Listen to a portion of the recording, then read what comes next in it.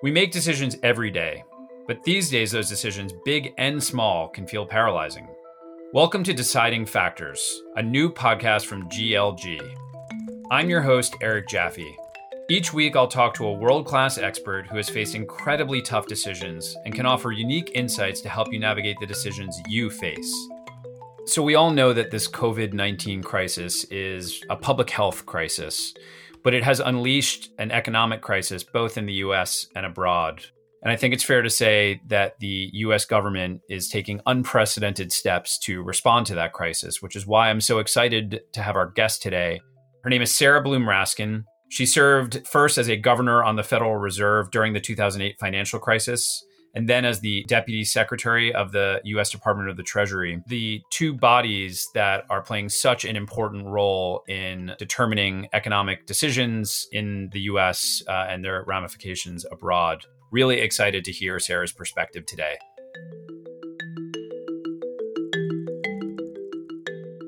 Having served as the Deputy Treasury Secretary, as well as on the Governor of the Federal Reserve, given the moment that we're in, what is the kind of advice that you're providing to people these days?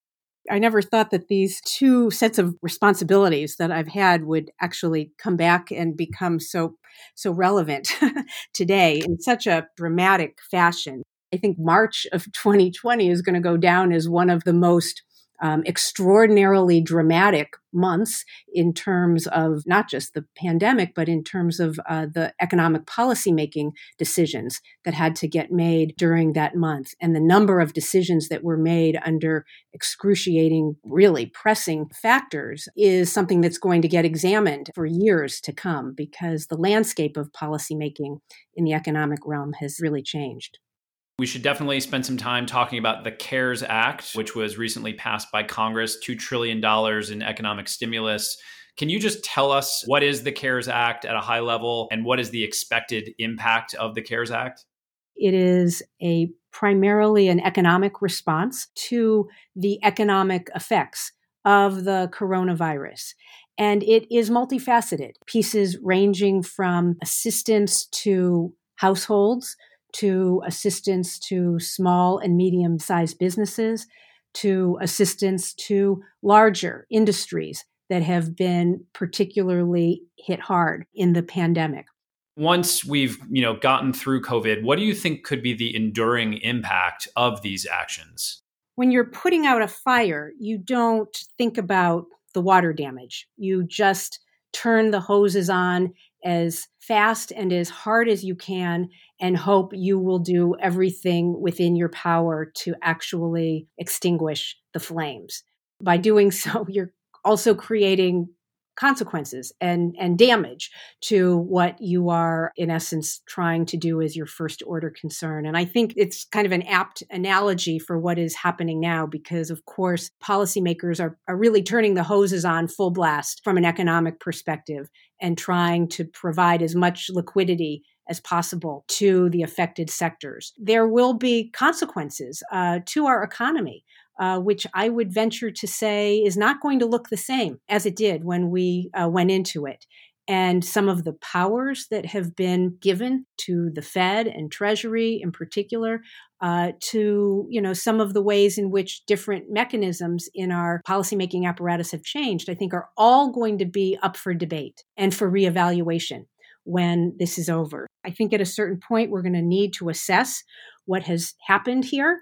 We're going to have to think about whether or not we were prepared sufficiently and what we can do to prepare again so that we don't have the levels of damage and significant scarring that I think will emerge at the end of this.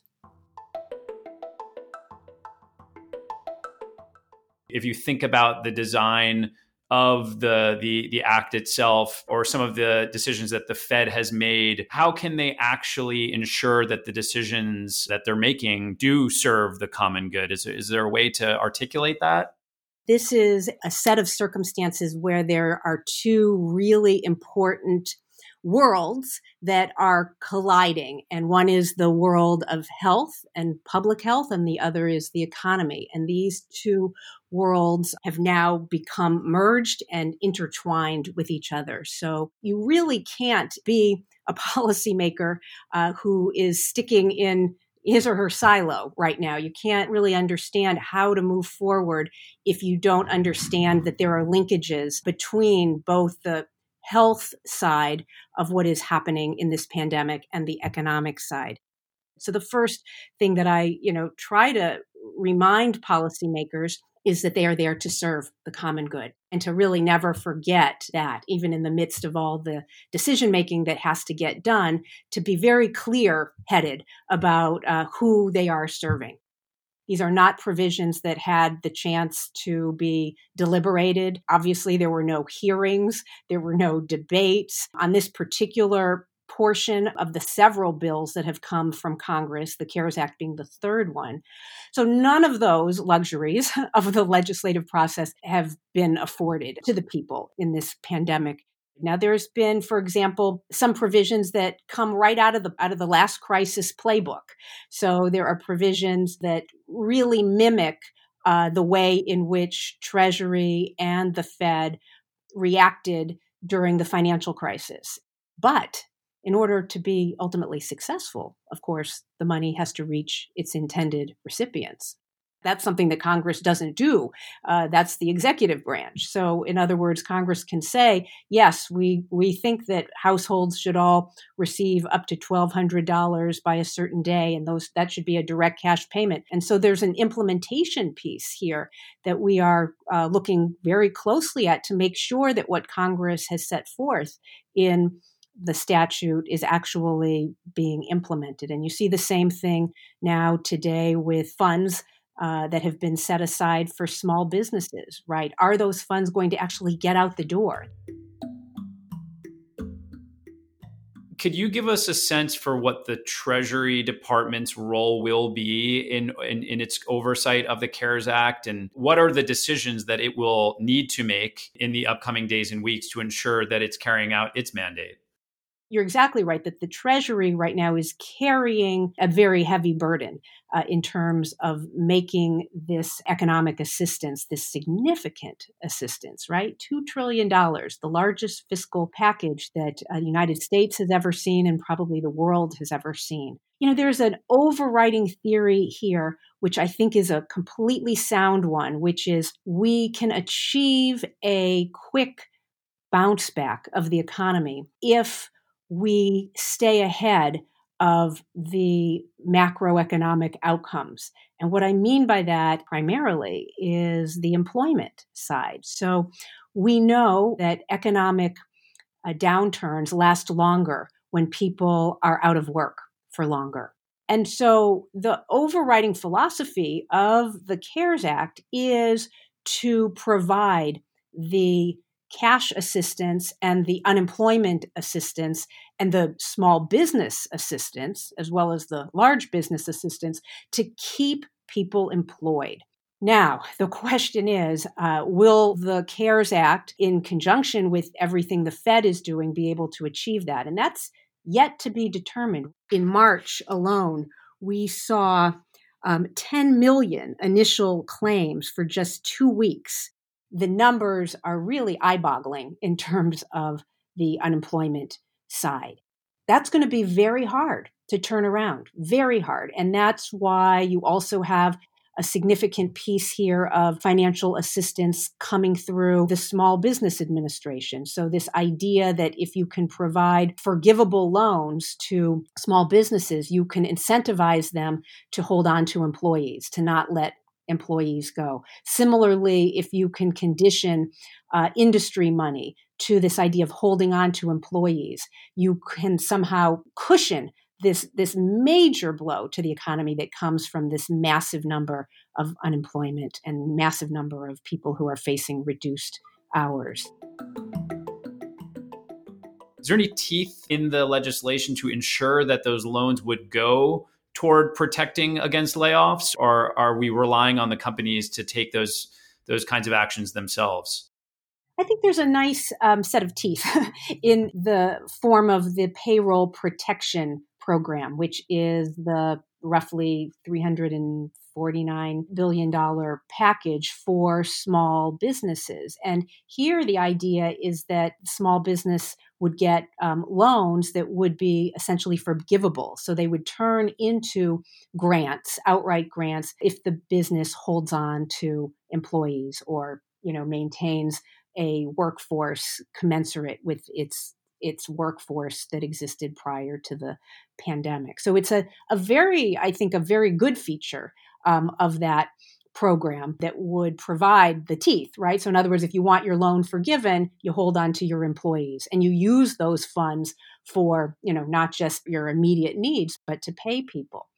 So the real question is going to be what kind of uptick the program gets. You're attempting to put out the fire. You don't have time for the niceties of figuring out the mechanism. And as a result, the law was passed, and yet there's been incredible confusion about how it works.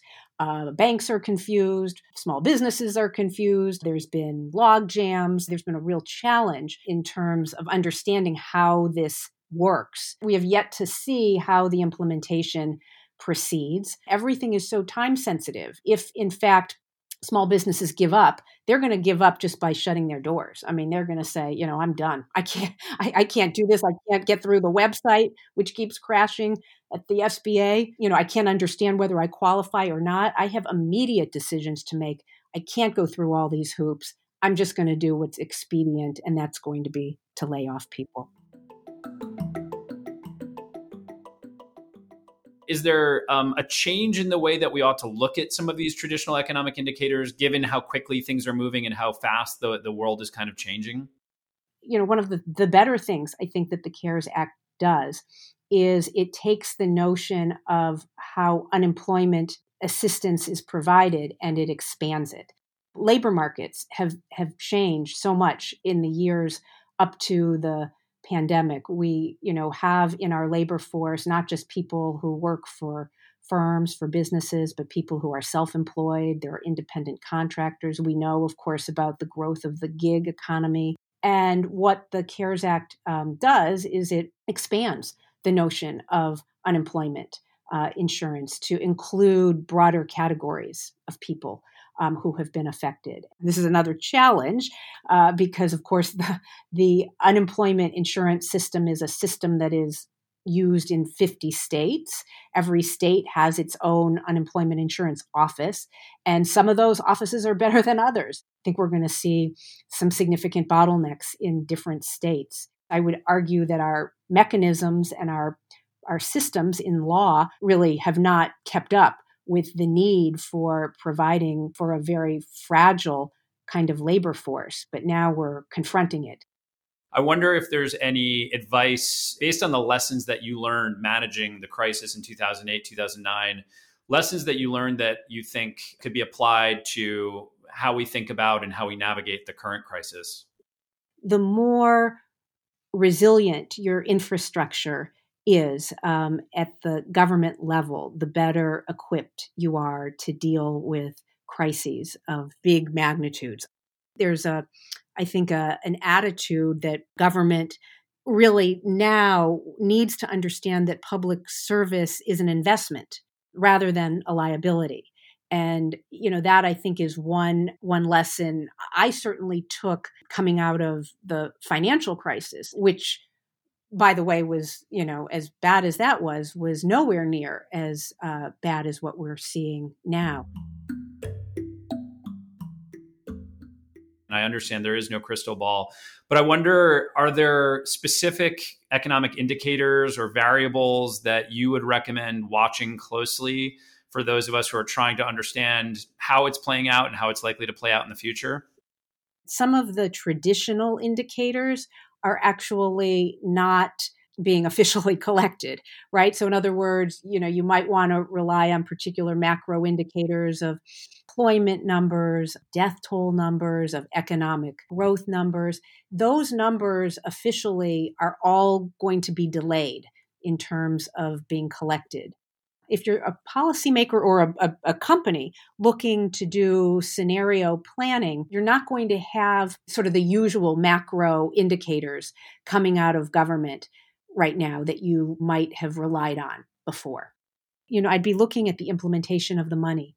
Is the money landing where it should be landing? And is it landing in a way that is incentivizing firms to hold onto their employees? Or is the money being used in other ways? For example, stock buybacks or paying dividends? How is the money being used? How will we even know if the small businesses are getting the loans and using those dollars to prevent layoffs? Eventually, what you would like to see is the demands come down on the unemployment insurance system. Now, I don't think that's going to happen anytime soon. Policymakers actually want this money to go out the door. It's actually an economic imperative that people stay solvent, that households be able to have the means to pay their bills, their utilities, their rents, their mortgages, their food, their basic necessities. We need to keep people afloat in order to have the economy get to move again. And we would also, see that the small businesses have accessed this funding and that they've been able to translate their loans into grants. And then we'll start seeing some economic growth emerge. Well, I think that's a great way to end a fascinating conversation. So, Sarah, thank you so much for your time, and please stay safe during this crisis. You too. Thanks. So that was Sarah Bloom Raskin, former Deputy Secretary of the U.S. Department of the Treasury and former Governor of the Federal Reserve. I want to thank Sarah for her insights during this unprecedented time. Sarah told us that March 2020 will likely go down as an extraordinarily dramatic month in terms of both the pandemic as well as the economic policy that we've developed in response. She pointed out that while policymakers are working hard to contend with the pandemic during these tough times, whatever they do will have enduring impact.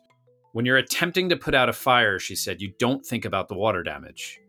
The current push to bring liquidity to business and protect employees will have enduring consequences for the economy, and some of those consequences may not be positive. And a silver lining and learning that she pointed out from the moment is that public service should not be considered a liability, but rather an investment. We're relying on our economic and public health system to steer us through this crisis, to protect us, and to keep as many of us employed as possible.